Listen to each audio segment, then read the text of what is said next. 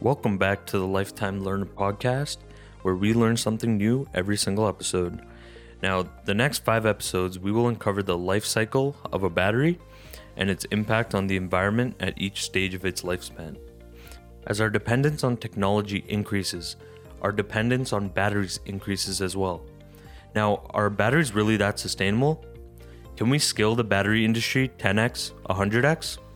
As the world switches to renewable energy sources, such as solar panels and wind turbines, all of that energy has to be stored. So that's why batteries become even more important in that sense. But do we really think that batteries are efficient enough to hold that huge industry? Well, we're going to find out. So each of the 5 episodes will look at a different stage. We're going to start with raw materials and look into lithium, which is one of the main materials that go into the battery.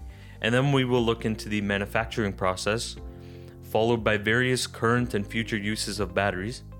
Then eventually we'll look at the disposal of the batteries and that whole process.